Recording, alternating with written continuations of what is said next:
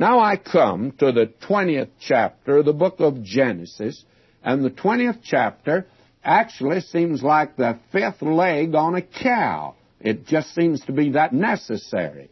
And what we have here is something that you feel like you'd like to leave out. Abraham repeats the sin that he committed when he went down in the land of Egypt concerning Sarah by lying about the fact he said she's my sister. Now, it's the same sordid story. And you wonder again, why is this chapter put in here? Well, it's put in for a very important reason, friends. Abraham and Sarah are going to have to deal with this sin before they can have Isaac, before they can have the blessing. And may I say to you, until you and I are willing to deal with the sin in our life, there's no blessing for us. Now, I'm going to just hit the high points of chapter 20. I'm reading verse 1 now. Abraham journeyed from thence toward the south country, and dwelled between Kadesh and Shur, and sojourned in Gerar. And Abraham said of Sarah his wife, she's my sister. And Abimelech, king of Gerar, sent and took Sarah. Now what you have here is something that is quite interesting. You think Sarah was beautiful? Well, she's almost 90 years old, and she's beautiful, friends. Not many can qualify in this particular department. That's one thing that I note here. And then Abraham is actually getting pretty far south in the land. He's gone beyond Kadesh Barnea, where the children of Israel came up and wouldn't even enter the land. Now he's gone down to Gerar, which I don't think he should have done, but be that as it may, he lies about Sarah again.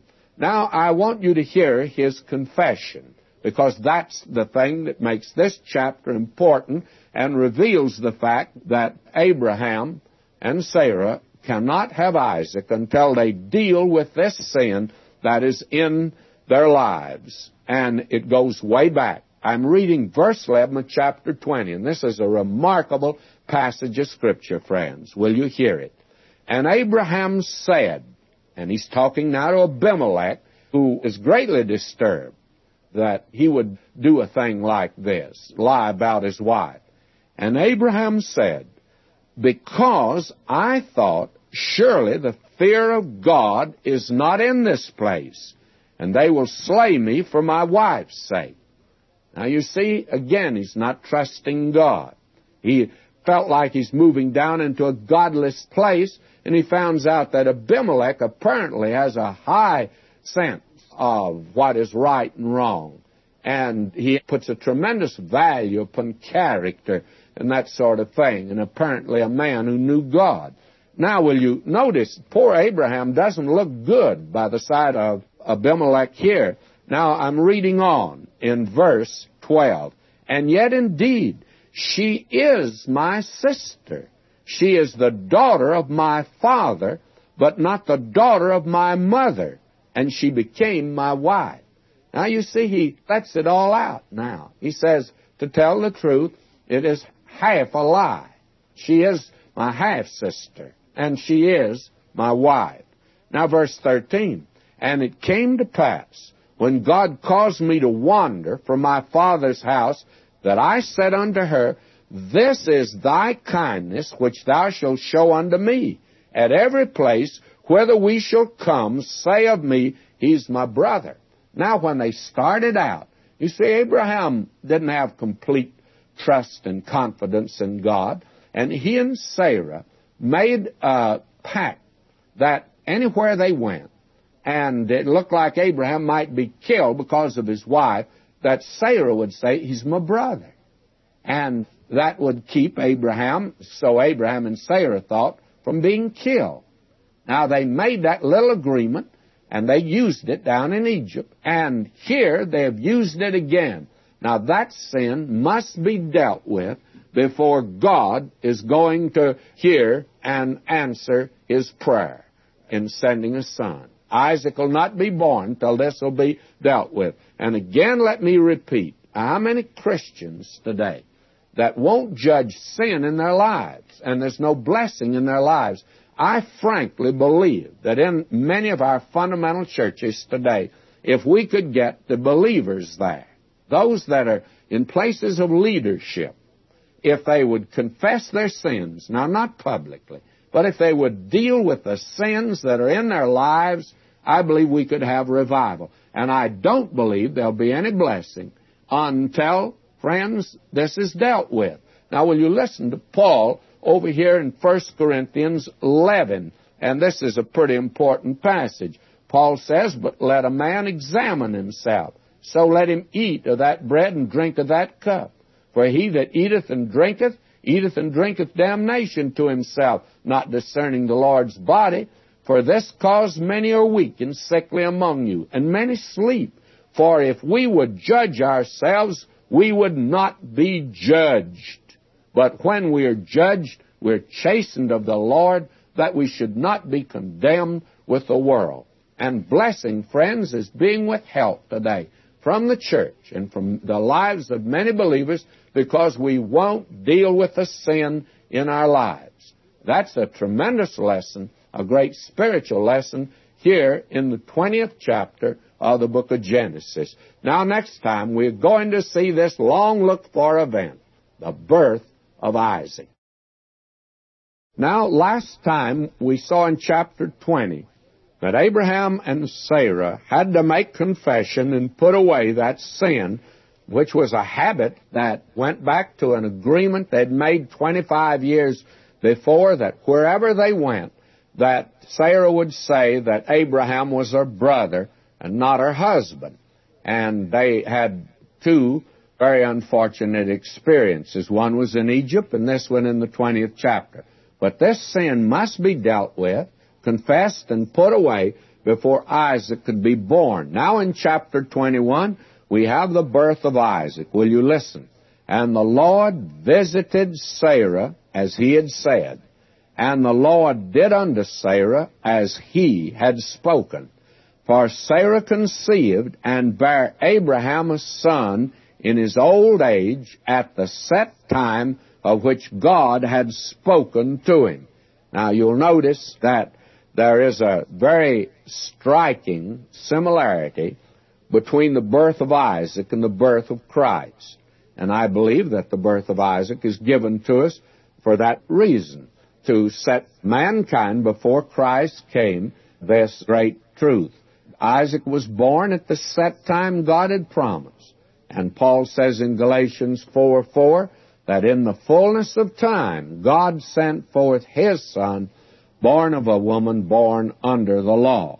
Now I'm reading on here in Genesis 21, verse 3. "And Abraham called the name of his son that was born unto him, whom Sarah bare to him, Isaac. And Abraham circumcised his son Isaac, being 8 days old, as God had commanded him. And Abraham was 100 years old when his son Isaac was born unto him. And Sarah said, God hath made me to laugh, so that all that hear will laugh with me.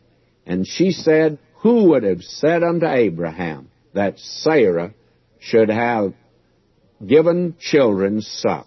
For I have borne him a son in his old age. And the child grew and was weaned. And Abraham made a great feast the same day that Isaac was weaned. And Sarah saw the son of Hagar, the Egyptian, which was born unto Abraham, mocking. Wherefore she said unto Abraham, Cast out this bondwoman and her son, for the son of this bondwoman shall not be heir with my son, even with Isaac.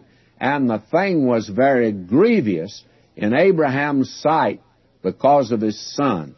Now, I break off the reading there at verse 11 because here there's some very remarkable truths that we need to lay hold of. First of all, the birth of Isaac was a miraculous birth. It was contrary to nature. In the 4th chapter of Romans, Abraham did not count his own body, which was dead, nor yet the deadness of Sarah's womb. Now, out of death, God brings forth life. Now, this is a miraculous birth. And we need to call attention to this, that God did not flash on the world the birth of Christ, the supernatural birth of Christ, as being something new. He began to prepare men for it. And so way back here at the birth of Isaac, you have a miraculous birth. Now, we find also here that God had to deal with both of these, both Sarah and with Abraham. And we saw that in the last chapter. God had to deal with them. They had to recognize now that they could do nothing, that it would be impossible for them. Abraham's 100 years old, Sarah's 90 years old. In other words, the birth of Isaac must be a birth that they have nothing really to do with. Now, the coming of this little boy Isaac into the home sure did produce a great deal of difficulty. Fact of the matter is, we find that this boy that was the son of Hagar, Ishmael, he was mocking. And we begin now to see the nature and the character of this boy Ishmael. Up to this point, he seems to be a pretty nice boy. But now, with the appearance of this other son in the family, he really shows his true colors. That is an illustration, by the way, of the fact that a believer has two natures. Now, until you're converted, you got an old nature, and that old nature controls you. Do what you want to do. Or as the popular secular song has it, doing what comes naturally. And what man does that comes naturally is not always the nicest sort of thing. But when you're born again, you receive a new nature. And when you receive a new nature, then that's where the trouble always begins. Paul could say in the 7th of Romans that there was this battle going on between the old nature and the new nature. Paul could say, what I would not, I do it. That is, the new nature doesn't want to, but the old nature wants to do it. And the old nature is in control. So that the time comes when you have to make a decision which one you're going to live by. You've got to make a determination, and that is in this matter of yielding to the Lord. You have to either permit the Holy Spirit to move in your life, or else you have to do it by the energy of the flesh. There's no third alternative for the child of God. Now, you have something that's quite interesting here. The son of the bondwoman must be put out. That's exactly what we have here. And the thing was very grievous in Abraham's sight because of his son. After all, Ishmael's his son just as much as Isaac is, as far as the flesh is concerned. And after all, Isaac has just been born. A little bitty baby, doesn't know too much about him yet. But this boy Ishmael has been in the home there, and Abraham's attached to him. And the thing's very grievous if he's going to have to send him away. Now again, I go back to the thing we said at the time, that the thing that Sarah and Abraham did, God did not approve of it. Now, this is a heartbreak to Abraham. He's going to have to send this boy away. And it's going to be a heartbreak to him.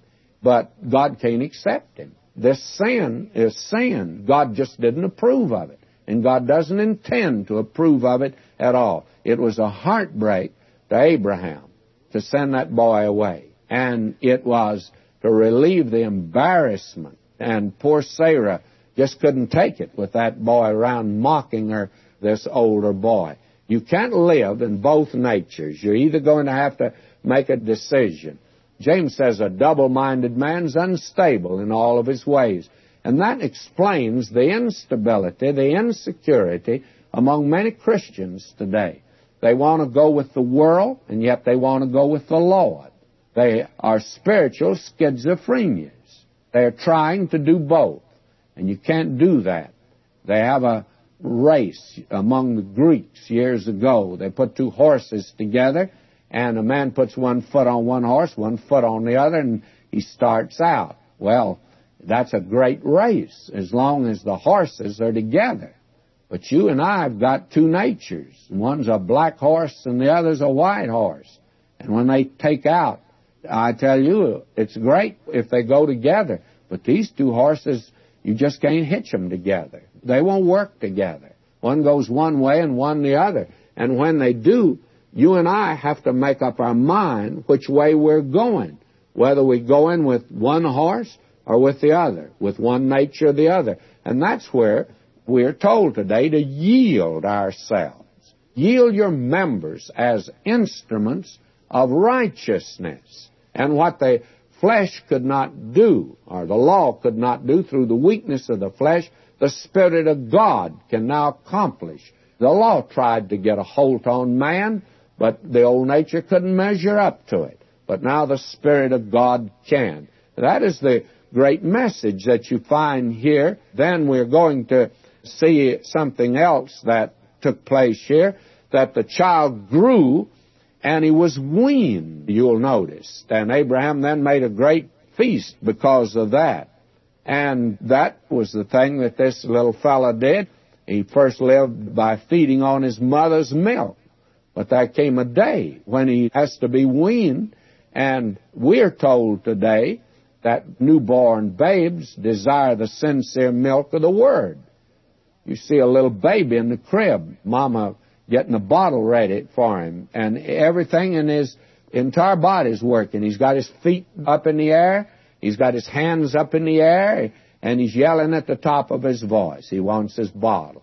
As newborn babes desire the sincere milk of the Word, that you might grow. Now there comes a day when you really want to grow up. And instead of just reading Psalm 23 and John 14, they are very wonderful, but instead of just reading those two chapters, then try going through the Bible. Read the entire Bible.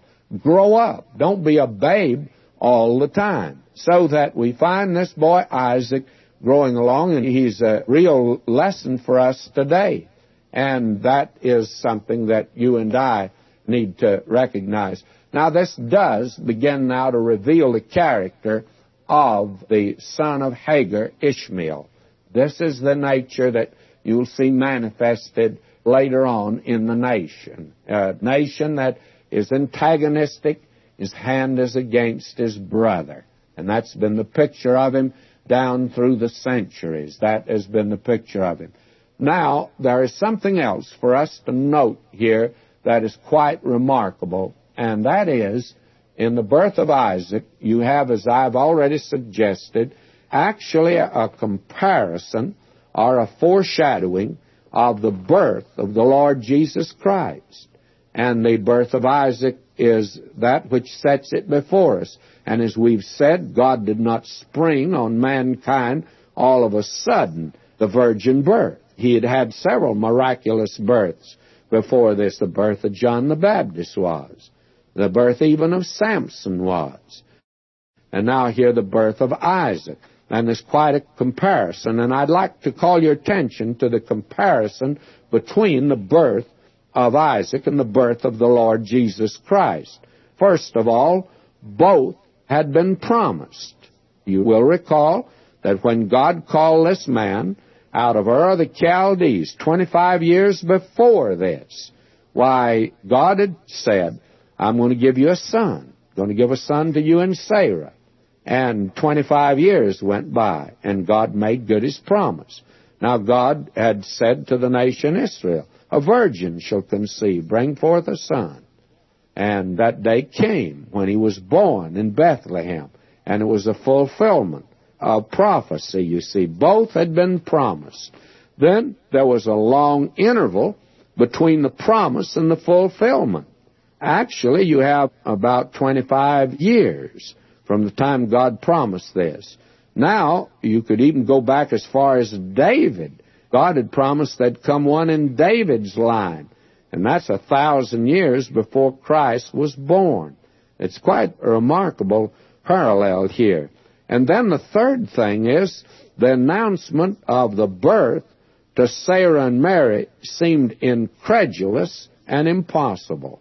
Now, you'll recall that when these servants of the Lord visited Abraham when they were on the way to Sodom, they announced the birth, and it just seemed impossible. Sarah laughed and said, well, this thing just can't be. It's just beyond belief. It's just something that just seems impossible. And after all, who was the first one to raise a question about the virgin birth? Well, it was Mary herself. When the angel made the announcement, she says, how can these things be, seeing I know not a man? Note that this parallel is quite striking indeed. And then both Isaac and Jesus were named before their birth. You find that both Abraham and Sarah were told, you're going to have a son, and you're going to name him Isaac. And then you find out at the birth of the Lord Jesus that he was named before. That's the thing that the angel said to Joseph. He said, you're going to call his name Jesus because he'll save his people from their sins. So that this is something that we need to note here. Then there is a fifth corollary. Both births occurred at God's appointed time. Now, I've called attention to that here in the second verse. It says, at the set time which God had spoken to them of, Sarah brought forth Isaac.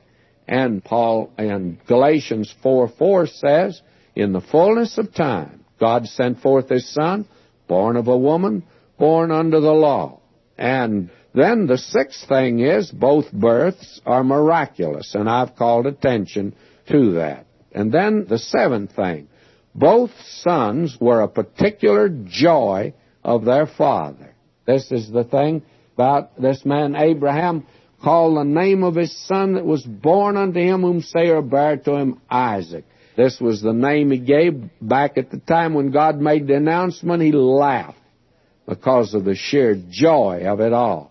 And then out of heaven the Father spoke and said, this is my beloved Son, in whom I'm well pleased. Both were a joy. And then both sons are obedient to the Father, even unto death. Now, the next time, we're going to get into the 22nd chapter, and when we get in there, we're going to see that this boy, Isaac, was offered up by his father. Now, he's not like the Sunday school card that was given to me as a boy portrayed it. It showed a little bitty fella, and because it says lad, we assume that he's probably 8 or 9 years old. Well, he just happened to be about 33 years old when this took place. But he was obedient to the Father, even unto death. And that was true of Isaac, and that was true of the Lord Jesus Christ. And so we find here, this is a marvelous picture of the birth and the life of Christ in the birth of Isaac. But not only that, but the miraculous birth of Isaac is a picture of the resurrection of Christ. Now, we've already turned on another occasion to Romans 4.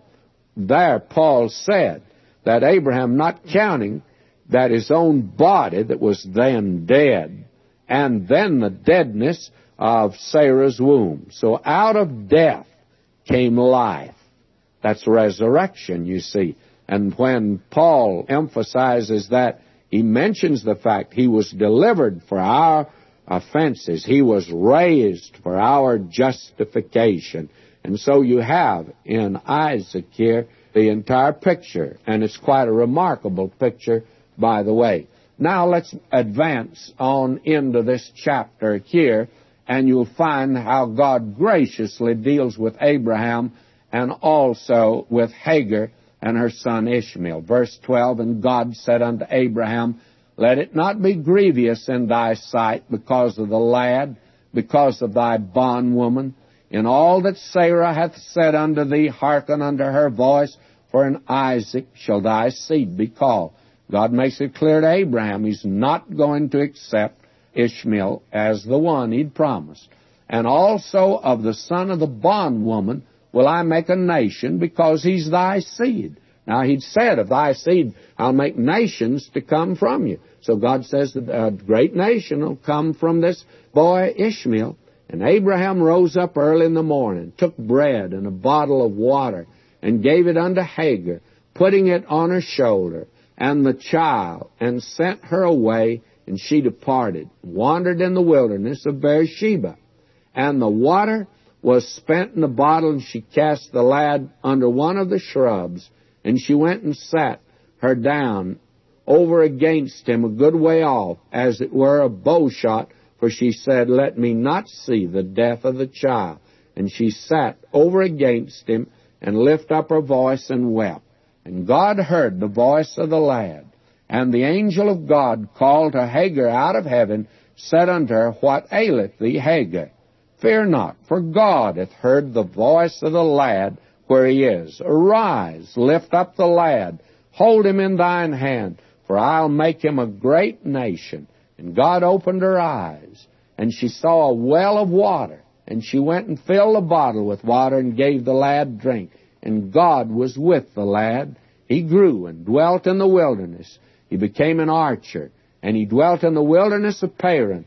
And his mother took him a wife out of the land of Egypt. Now, if you read the rest of this, you find out that you drop the line of Ishmael. We're not following it. But they're out there in the desert today. The Arab would qualify. Now we find here in verse 22, it came to pass at that time that Abimelech and Phicol, the chief captain of his host, spake unto Abraham, saying, God's with thee in all that thou doest. Now therefore swear unto me here by God that thou wilt not deal falsely with me. In other words, Abimelech wants to make a contract or a treaty with this man Abraham. And Abraham and Abimelech became good friends because of this. Verse 32, Thus they made a covenant at Beersheba. Then Abimelech rose up, and Phicol, the chief captain of his host, and they returned into the land of the Philistines. And Abraham planted a grove in Beersheba, and called there on the name of the Lord, the everlasting God. He's calling upon God's name everywhere he goes. And Abraham sojourned in the Philistines' land many days. Now, we're told later on Abraham was always a stranger and a pilgrim in this land that God had promised him. And this is an evidence of it at this point. Now, next time we see the offering of Isaac. And friends, this is one of the highlights of the Bible, this chapter we're coming to. Now, very candidly, I recall the first time that I saw in this chapter these great truths that depict the cross of Christ. It was breathtaking, and I'm sure that many of you have had this call to your attention, but again, not only in the birth of Isaac, but now in the sacrifice of Isaac, there is a strange similarity. The very interesting thing is that James makes a statement that I'm sure many of us think contradicts the Bible, that is the other part of the Bible, when he says in James 2:21, Was not Abraham our father justified by works when he had offered Isaac his son upon the altar? And then Paul makes the statement in Romans 4, verse 1, What shall we say then that Abraham our father hath found as pertaining to the flesh? For if Abraham were justified by works, he hath whereof to glory, but not before God. For what saith the Scripture? Abraham believed God, and it is counted to him for righteousness. All right, now which is right, James or Paul? Well, my answer is both of them are right. First of all, that you need to note that both of them are talking about the same thing. James is talking about the works of faith, not the works of the law. And you find that Paul is talking about justification before God. Now, Paul quotes way back in the 15th chapter of Genesis, when Abraham was just getting underway in a walk of faith, and only God knew his heart. And God saw that he believed him. Abraham believed God, and God counted it to him for righteousness. But we saw that he failed many times, and I'm of the opinion that his neighbors might say, well, we don't see that. But the day that he took his son to be offered on the altar, even the hard-hearted Philistine had to say, well, this man has works. And so James says he was justified by works when? Well, when he offered Isaac. But the question's going to rise, did he really offer Isaac upon the altar? And the answer, of course, is he didn't. But he was willing to, and that very act of being willing to is the act that James is talking about that reveals that he had the works of faith. And James is emphasizing the works of faith, which is in the 22nd chapter of Genesis. Paul's talking about faith in his heart, which he had way back in the 15th chapter. Now let's turn to this and begin to read. And it came to pass after these things that God did tempt Abraham and said unto him, Abraham, and he said, Behold, here I am. Now the word tempt is a little bit too strong here. Actually, the word means test, because James, makes it very clear that God never tempts anyone with evil. God tempts folks in the sense that he tests their faith. And what he's doing here is, God did test Abraham. And he's asking him now to do something very strange. Will you listen to this? And he said, Take now thy son, thine only son, Isaac, whom thou lovest, and get thee into the land of Moriah, and offer him there for a burnt offering upon one of the mountains which I will tell thee of. You're going to find, by the way, that right after this chapter, that Sarah was 127 years old. Chapter 23, verse 1 says that, when she died, and we have the death of Sarah in the next chapter. The very interesting thing is that when you put that down with this chapter, you find out that this boy Isaac wasn't just a little lad. Now remember that 90 years old was the age of Sarah when he was born. 127 when she died. That means that there was 37 years elapsed here. Now, you wouldn't gather that from reading this. So this boy, little lad, Isaac, as he's called here, why, he actually was in his 30s, probably around 30 or 33 years of age. Now, God says to him, and it reveals something of the heartstrings that it played upon Abraham and also God himself. Take now thy son. And the Lord Jesus, in the position in the Trinity, has taken the position of the Son. Thy son, thine only son. And the Lord Jesus is said to be the only begotten Son. Thine only son Isaac, whom thou lovest. And the Lord Jesus said, The Father loves me, whom thou lovest. And get thee into the land of Moriah, and offer him there for a burnt offering upon one of the mountains which I will tell thee of. Take now your son, your only son Isaac, whom you love, and get to the land of Moriah. And it's the belief of a great many that Moriah, that is the particular part there, is the place where the temple was built, and it is the place that the Lord Jesus was sacrificed, that is, right outside the city walls. I didn't quite get oriented in Jerusalem, but I had a feeling that Golgotha and the temple area were not very far apart, and they belonged to the same ridge, by the way. There's a roadway in times past has been cut through there, and it's been breached, but it's the same ridge, and that is called Moriah. And it's the belief of many that the Lord Jesus died on the same ridge, the same mountain, that Abraham offered Isaac. And now he's to be offered for a burnt offering upon the mountains which I'll tell thee of. Now the burnt offering is the offering up till the time of the Mosaic law, and then a sin offering and a trespass offering was given. But here the burnt offering speaks of the person of Christ. and who he is. Now, this is an offer of a human sacrifice, and frankly, it raises this moral question, isn't this wrong? And the answer is, yes, it's morally wrong. But let's look at this for just a moment. I'm of the opinion, had you met Abraham that day on the way with Isaac, you would have said to him, "Where you going, Abraham?" He'd said to offer Isaac as a sacrifice. And you'd have said, "Well, don't you know that's wrong?" And I think he would have said, "Yes, I've been taught that it was wrong. I know the heathen nations around here, the Philistines, they offer human sacrifice, but I've been taught otherwise." Well, why are you doing it? Well, he said, all I know is God has commanded it. I don't understand it, but I've been walking with him now for 25 years.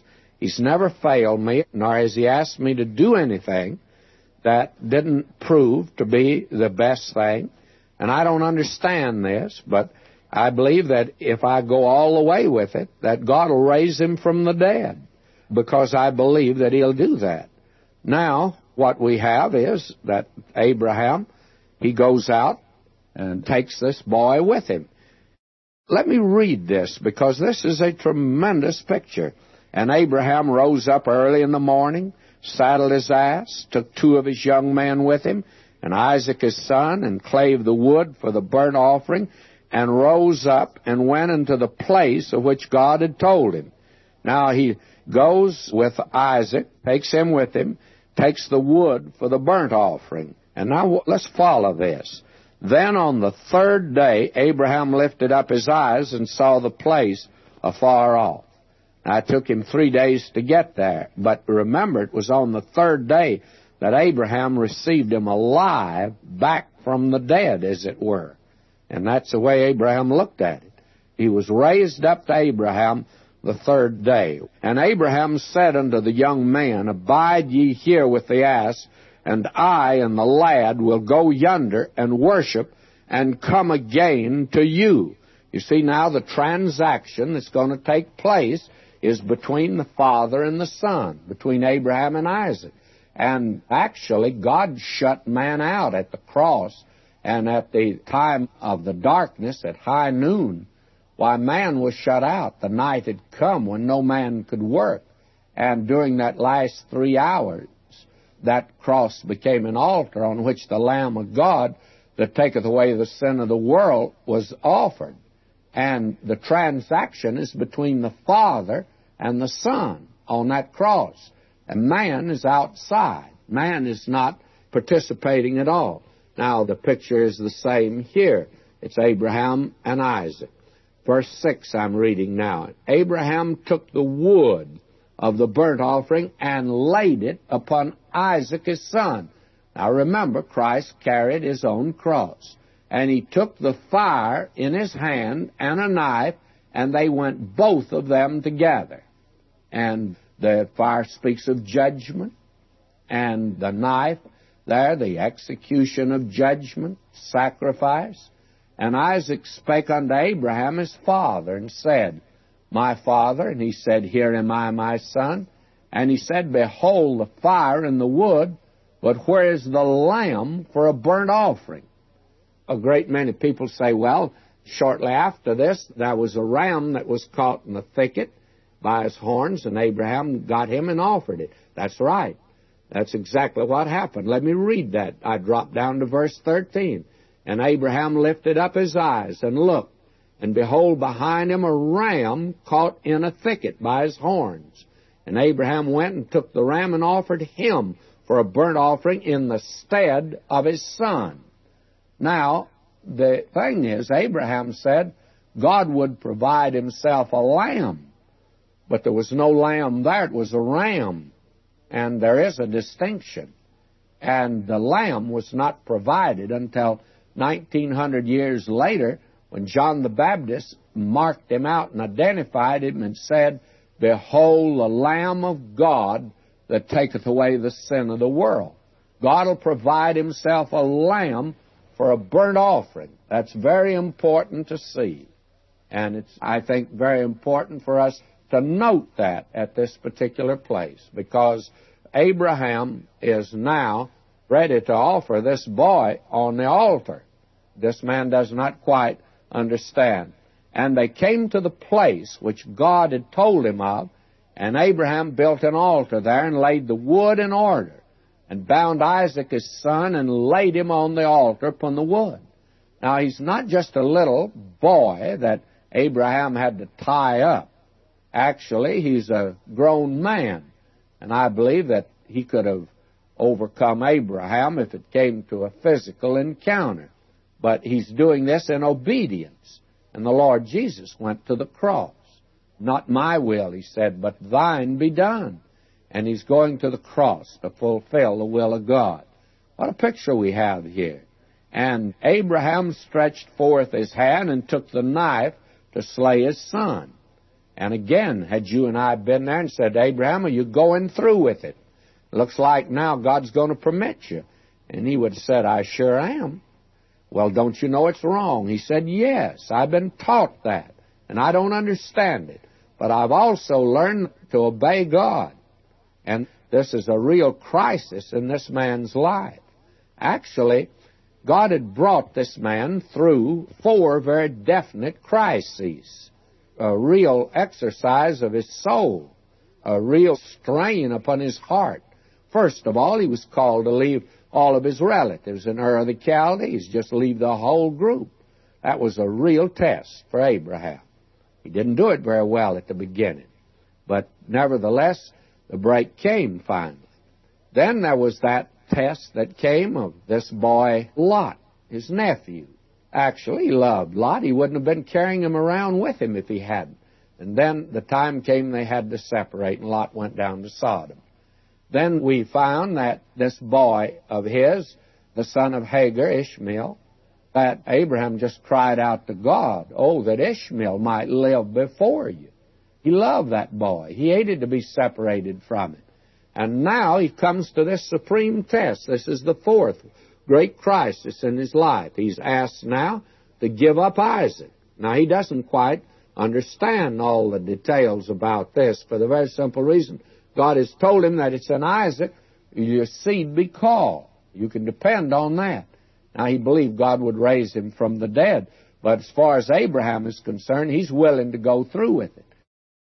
Now, James can write, don't you see, that Abraham was justified by works when he offered his son. But wait just a minute. Did he offer his son? And Abraham stretched forth his hand, took the knife to slay his son. And he plunged the knife into his son. Is that the way your Bible reads? No, mine doesn't read that way either. And in verse 11 it says, and the angel of the Lord called unto him out of heaven and said, Abraham, Abraham. And he said, here am I. And he said, lay not thine hand upon the lad, neither do thou anything unto him. For now I know that thou fearest God. Now, he knows now. How does he know? By action, by works. Before it was by faith. Now, God sees your heart. He knows whether you're genuine or not. But your neighbor doesn't know. Your friends don't know. They can only know by works. And that's the reason James could say that faith without works is dead. It has to produce something. Now, God tests Abraham. Now, may I say that I believe that any person that God calls, any person God saves, any person that God uses is going to be tested. God tested Abraham. And God today tests those that are His own. He tests you and me today. And these are tests that are given to us to strengthen our faith and to establish us and make us serviceable for Him. That is the important thing that we need to note here. This man, Abraham, is now given the supreme test, and God will not have to ask anything of him after this. Now, he said to Abraham, you're not to do this. And verse 13, and Abraham lifted up his eyes and looked, and behold, behind him a ram caught in a thicket by his horns. So Abraham took this ram, and he offered it for a burnt offering instead of his son. And that's been the substitution all the way from the Garden of Eden down to the cross of Christ. It was this little animal that pointed to His coming. And God would not permit human sacrifice. But when His Son came into the world, His Son went to the cross and died. And God spared not His own Son, but He delivered Him up freely for you and for me. And on that cross, it became an altar on which the Lamb of God that taketh away the sin of the world is offered. It's very important to see that, friend. Now, verse 14 says, And Abraham called the name of that place Jehovah-Jireh, as it is said to this day, In the mount of the Lord it shall be seen. And so Abraham names this place. And as I said before, a great many people believe that it's where Solomon's temple was built, and Golgotha, the place of a skull, is just right there on that same ridge that the temple was on, that Abraham offered his son, and it was there that the Lord Jesus Christ was crucified. That is a glorious, wonderful thing to see here. And now Abraham calls the name of that place Jehovah-Jireh. How wonderful it is. Here's where God intervened in his behalf.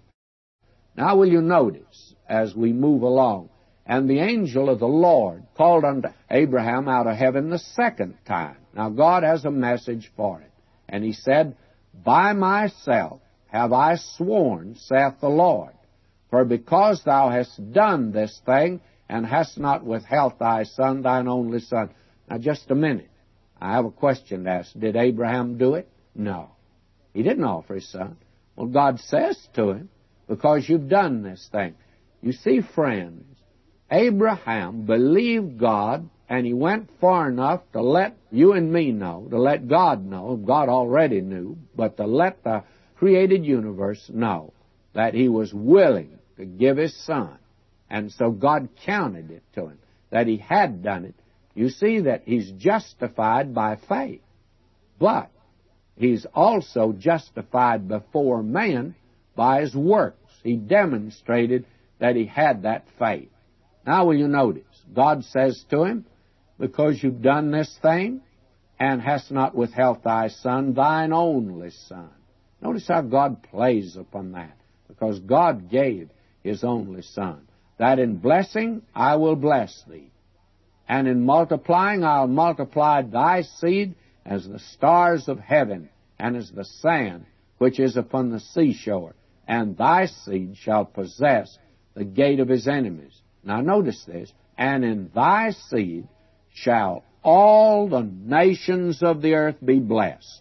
Now that is the fact that today the gospel of Christ has gone out pretty much to the world. There are many that have not heard. That's true, even in our own midst. But nevertheless, the blessing has come to all nations, and the only blessing the nations have is through Christ, because thou hast obeyed my voice. And that obedience rested upon his faith, and it always will lead to action. Faith without works is dead. So we leave off at this particular juncture today, my beloved. Pick right up there tomorrow and continue on with Abraham's story. Now we have come through in the 22nd chapter the final crisis in the life of Abraham. Actually, you could not ask Abraham to go any farther than he's gone here. Not only to sacrifice his own son, but to go contrary to all the teachings he'd been given from God. He had been taught that human sacrifice was wrong, and God does condemn it. But the important thing is that now God is making it clear that there will have to be a man to stand in the gap. There will have to be a man that will be capable of becoming the Savior of the race if anyone is to be saved. And so that is a great lesson that's given to us in this. And as we went through the details of Abraham going to the mountain, actually right in the same area where the Lord Jesus himself was crucified, and that Abraham said God would provide himself a lamb, and they found a ram and offered him. But God did provide a lamb 1,900 years later in Christ, and now we find that God stayed His hand. And why didn't God let Abraham go through with it? I think it's self-evident. The fact of the matter is it was wrong, and God stopped Abraham. God spared Abraham's son, but God spared not His own son, but gave him up freely for us all.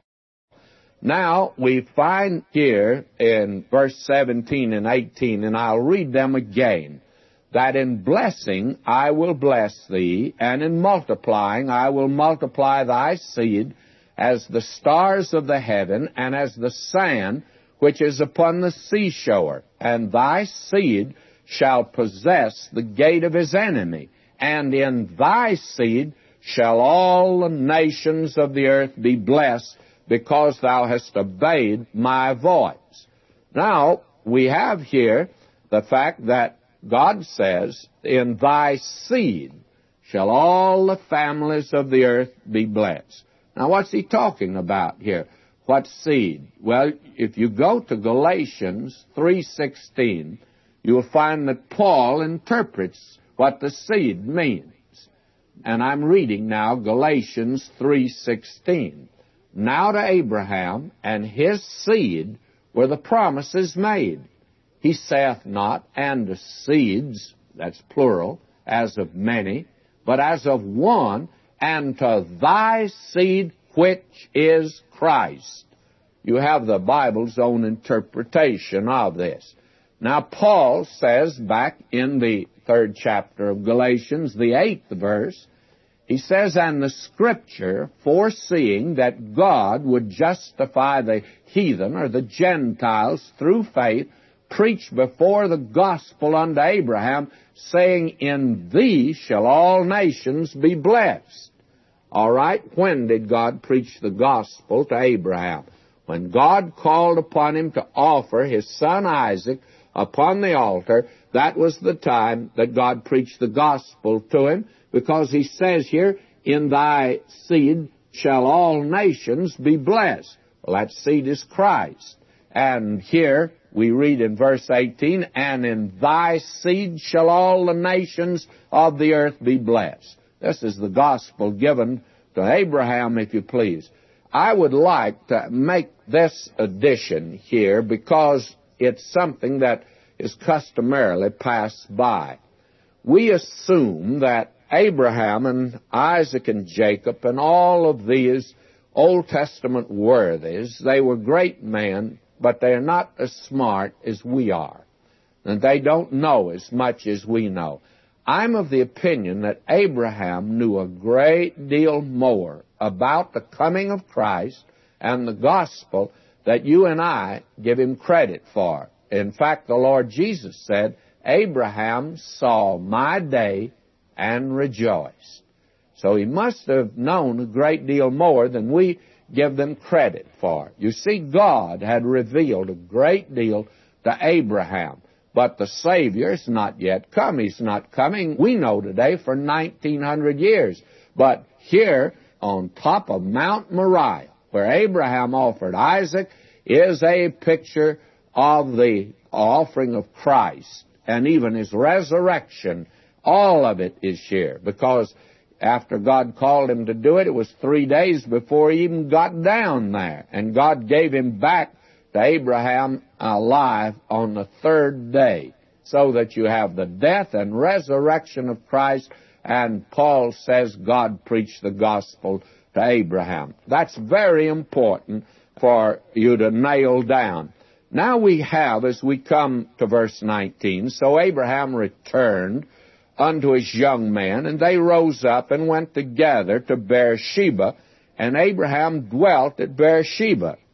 Now, we find here that we have a little insight into the family of Abraham.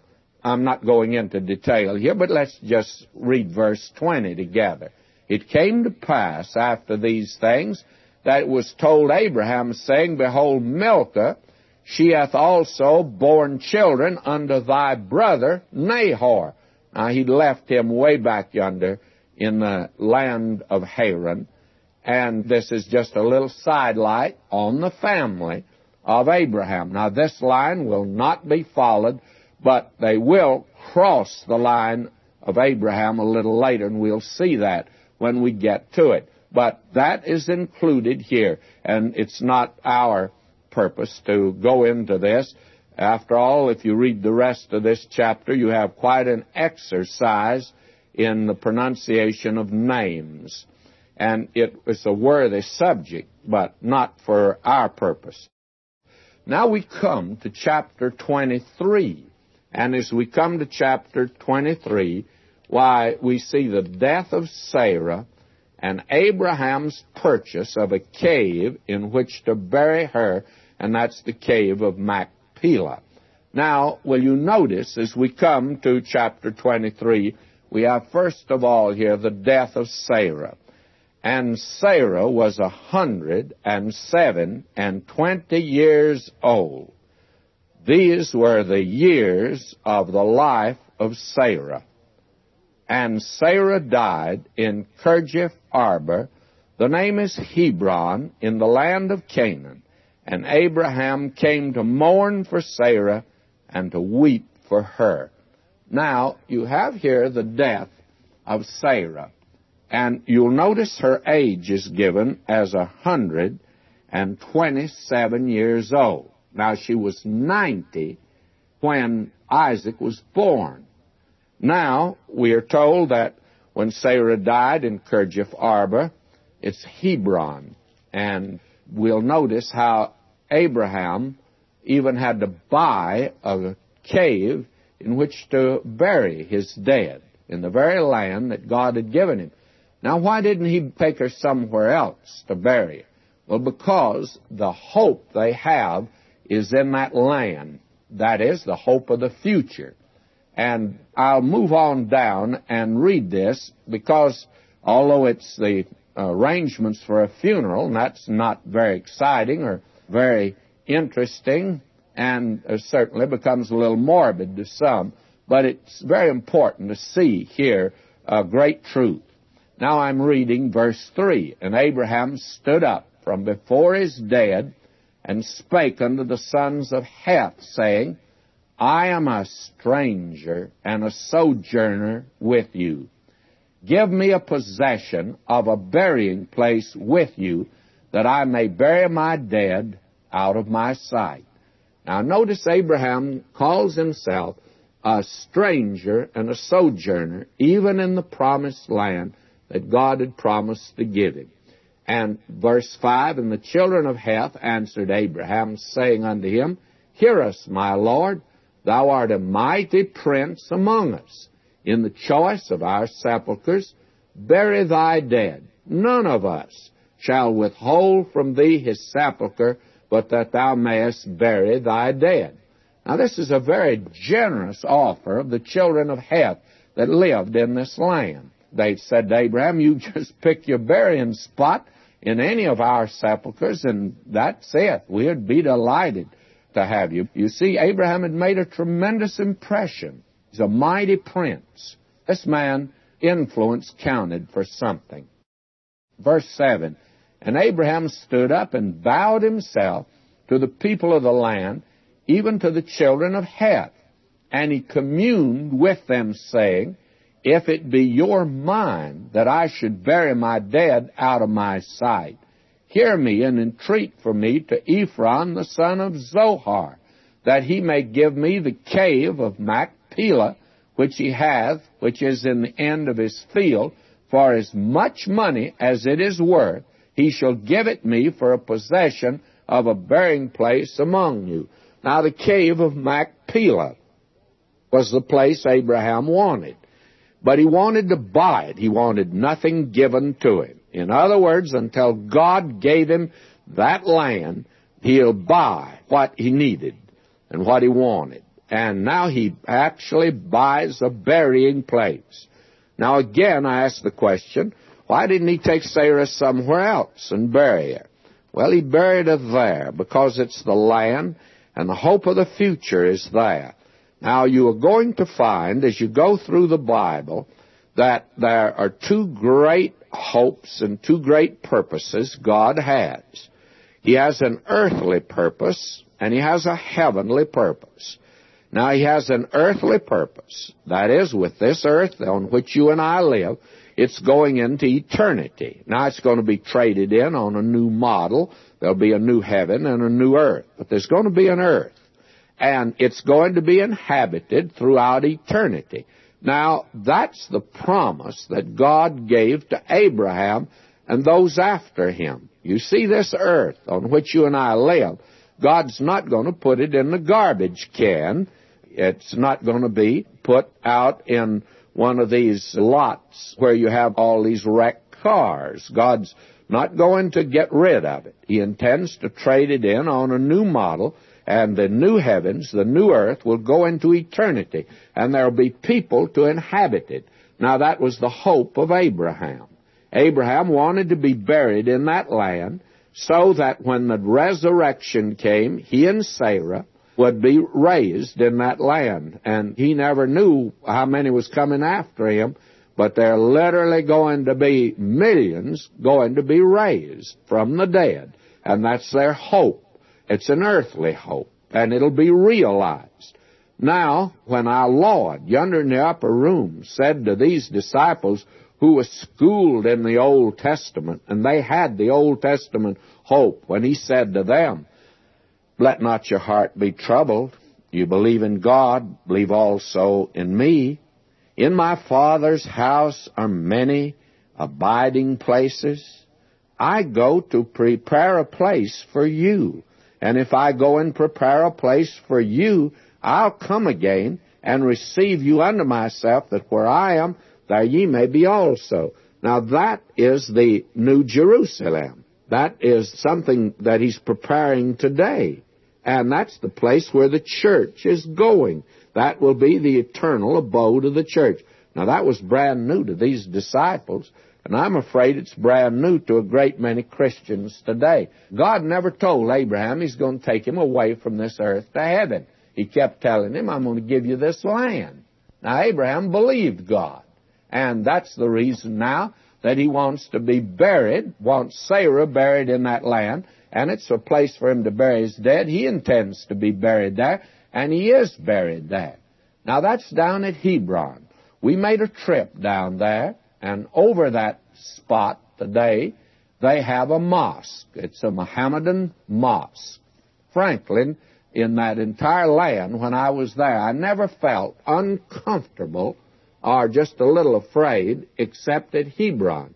We'd been warned to be very careful in Hebron, that there was a great deal of antagonism to the tourists and a great deal of antagonism to practically everyone. And, of course, they let you in the mosque because it meant tourist dollars.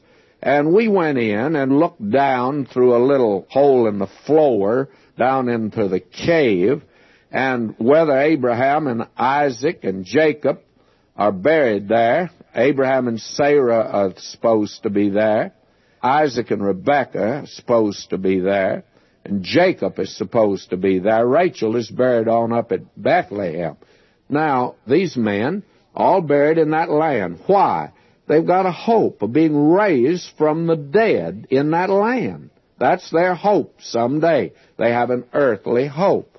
Now, our hope is a heavenly hope. And I hope that that is made clear to you today, and you can see the importance of why Abraham's dwelling on this so much here at this particular time. And now he has this deal to buy the cave. Now notice the transaction. And Ephron dwelt among the children of Heth, and Ephron the Hittite answered Abraham in the audience of the children of Heth, even of all that went in at the gate of his city, saying, Nay, my Lord, hear me. The field give I thee, and the cave that is therein I give it thee. In the presence of the sons of my people give I it thee, bury thy dead. Now, notice Abraham and the generosity of these people, and of this man Ephron in particular. Abraham bowed down himself before the people of the land. They certainly were polite in that day. We get the impression these were cavemen that carried clubs and clubbed each other. May I say to you, if Abraham, Isaac, and Jacob, and the Old Testament saints, in fact, the ones that are mentioned in this chapter, if they were in Los Angeles today and could go back and report to their folk, I think they'd say, do you know that the offspring are a bunch of cavemen? They're highly uncivilized, they're rude, and they're crude, and they're a disgrace. I think they would say that of us today. But we have the advantage, we can talk about them. But the interesting thing is, notice how polite they are. Abraham bowed down himself before the people of the land. Now, verse 13, and he spake unto Ephron in the audience of the people of the land, saying, but if thou wilt give it, I pray thee, hear me, I will give thee money for the field. Take it of me, and I will bury my dead there. And Ephron answered Abraham, saying unto him, my Lord, hearken unto me. The land's worth 400 shekels of silver. What's that betwixt me and thee? Bury therefore thy dead. And Abraham hearkened unto Ephron, and Abraham weighed to Ephron the silver, which he had named in the audience of the sons of Heth, 400 shekels of silver, current money with the merchant. That is, the legal tender of that day. Now the field of Ephron, which was Machpelah, which was before Mamre, the field and the cave which was therein, and all the trees that were in the field, that were in all the borders round about, were made sure unto Abraham for a possession in the presence of the children of Heth, before all that went in at the gate of his city.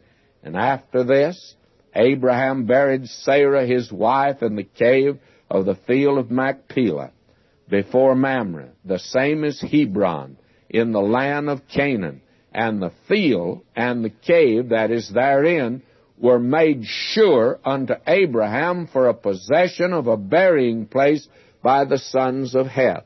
And apparently that place today, a mosque built over it, is the mosque there at Hebron. And by the way, it's considered either the second or the third most important mosque of the world of Islam. They have many beautiful mosques, Cairo, and in other places. Some of them that I've seen are absolutely beautiful.